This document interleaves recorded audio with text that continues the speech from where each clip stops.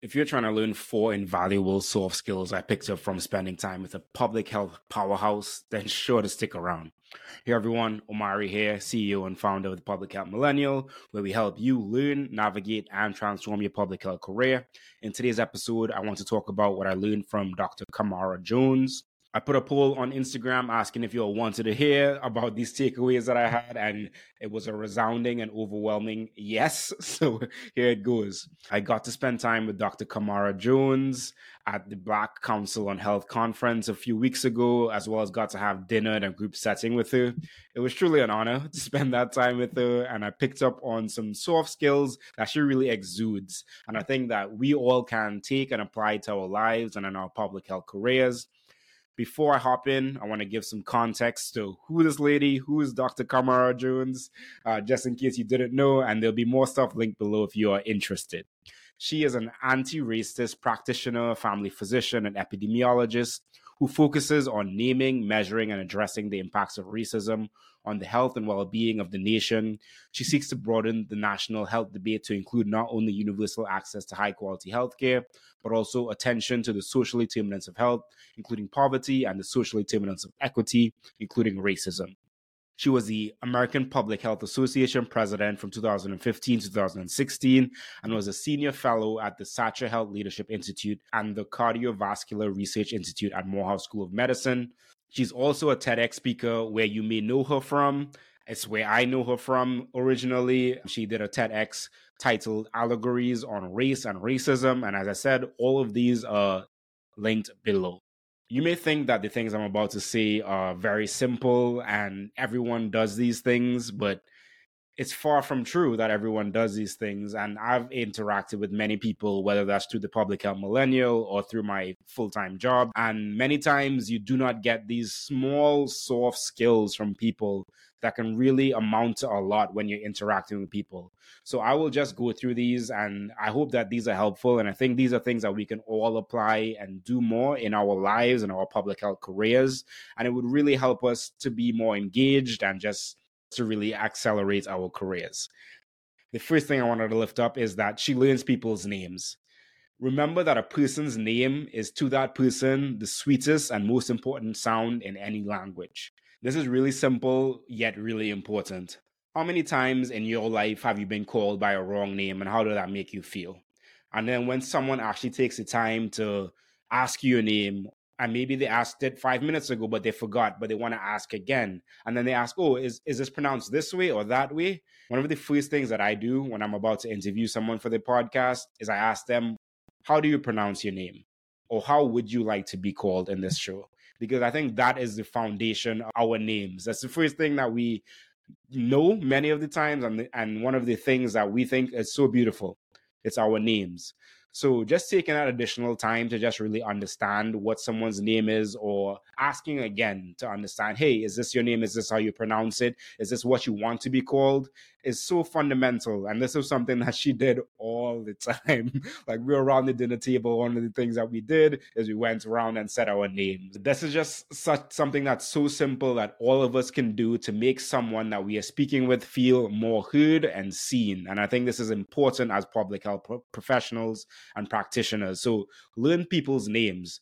Don't be embarrassed to ask someone their name again. Be sure that you're calling them the right name. Be sure you're pronouncing it the right way. Never feel bad about asking to confirm, hey, is this how you say it? Is this how you prefer to be called? These are important things that can really take you far. The second thing I wanted to highlight was her enthusiastic curiosity. It was really, really amazing just to see like how enthusiastic she was around asking, listening, and speaking. Many times we think as you get world renowned and you become this public health practitioner that's so high up and doing this amazing work that you just can't be enthusiastic about things. But one of the simple things I saw Dr. Jones do is just like, what do you mean by that?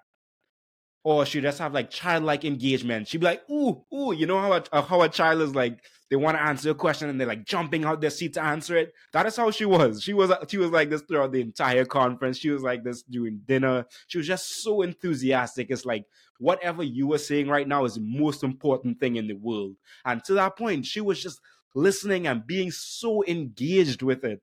It's like she was like sitting down there thinking, and you can see her brain moving. You can see the gears just moving, and she's like, huh, hmm, huh. And then after she listening, she would speak and she would like acknowledge what you just said and then add more to the conversation or ask you a question to dig a little bit deeper. Or like she would ask, what do you mean by that? Because she really wants to understand. And that enthusiastic curiosity was something that I thought was really awesome. I find it so hard to find people in this world that are talking with that kind of enthusiasm in their voice, who are like sitting and being engaged and just so excited to hear what you have to say. If we are able to exude this type of enthusiasm towards others, could you imagine how that can make them feel? How they can feel so seen and heard, and they just want like, oh my god, like Omari is just listening to me. I just want to talk to him because he makes me feel so seen and heard. That's what we should be trying to shoot for in public health when we're talking to anyone. And this is not only just in public health, in our lives as well. It's like, how can we embody that childlike curiosity, that childlike enthusiasm about anything, the simplest thing. It could have been the simplest thing that she probably has heard many, many times, but yet she still sat there and was like, huh, hmm.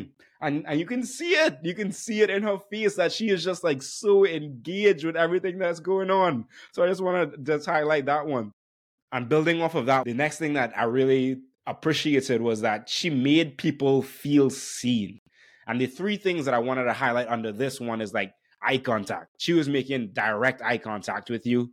She was listening to understand, not just to respond. And she was ensuring everyone at the table was heard. Eye contact is one of the hardest yet easiest things we can do to connect with another human being. I've done a couple eye gazing sessions while I was doing some breath work, and I can tell you it is very difficult to just sit down next to a stranger and look them straight in their eyes. But after those first few seconds of uncomfortability, then you really get to understand and see someone for who they are. You get to peer into their heart and just see, like, wow, this is a human being with all the dynamics that are going on in my head. It's going on in their head. They have deep lives that we cannot even imagine and fathom, but we're still able to connect through our eyes. We're still able to communicate through our eyes. So the next time you're sitting with someone, whether that's new or old, like look them in their eyes, speak to them in their eyes, and just feel that humanity, that raw power of that humanity.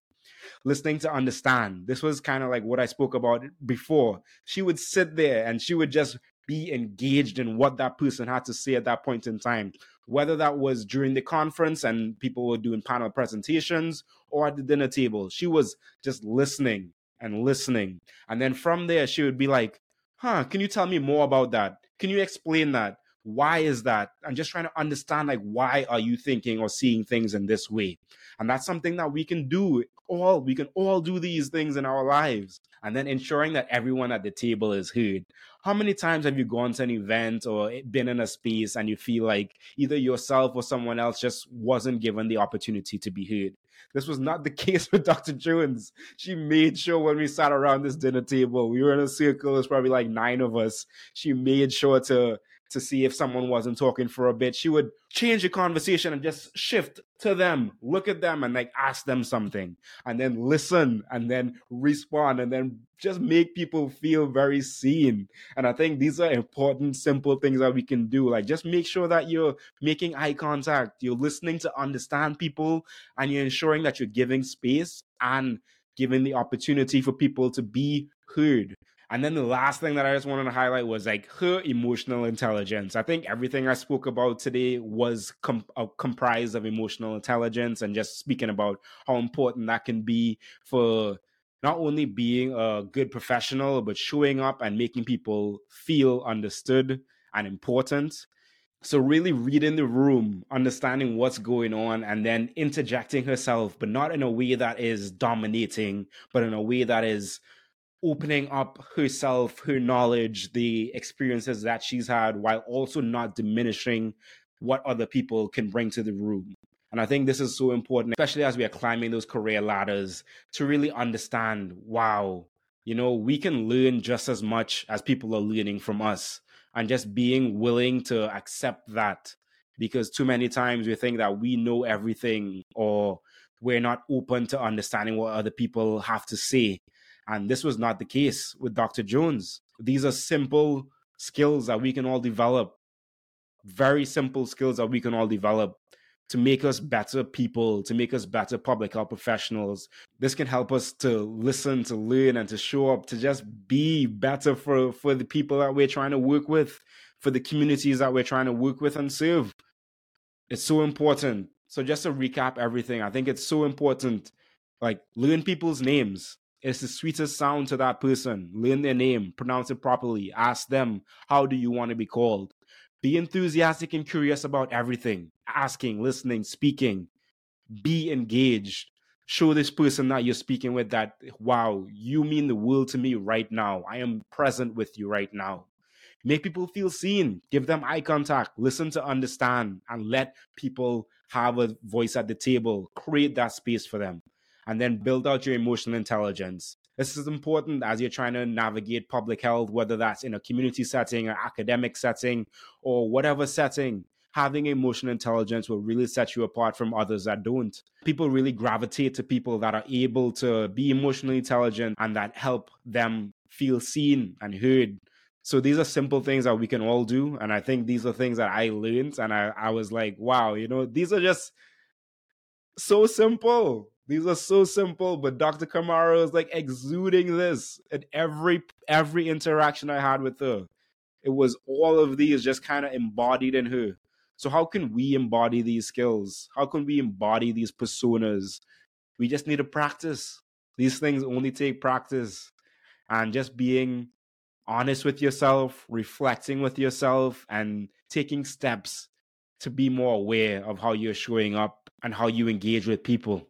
So that's all I have for today, y'all. When I was writing down the key points from this, I was not excited as I was talking it out with y'all, but I think it just gives me so much hope for all of us out there to know that while we are developing this knowledge and this expertise, we also need to develop ourselves as persons and humans who can interact with people who we're actually doing this work with. So just be sure that while you're still learning and educating yourself, that you're also taking the time to reflect and understand and build these skill sets that would set you apart and make you emotionally intelligent so that people feel seen and heard. We need more people who can sit down and make others feel seen, heard, and want to speak up more.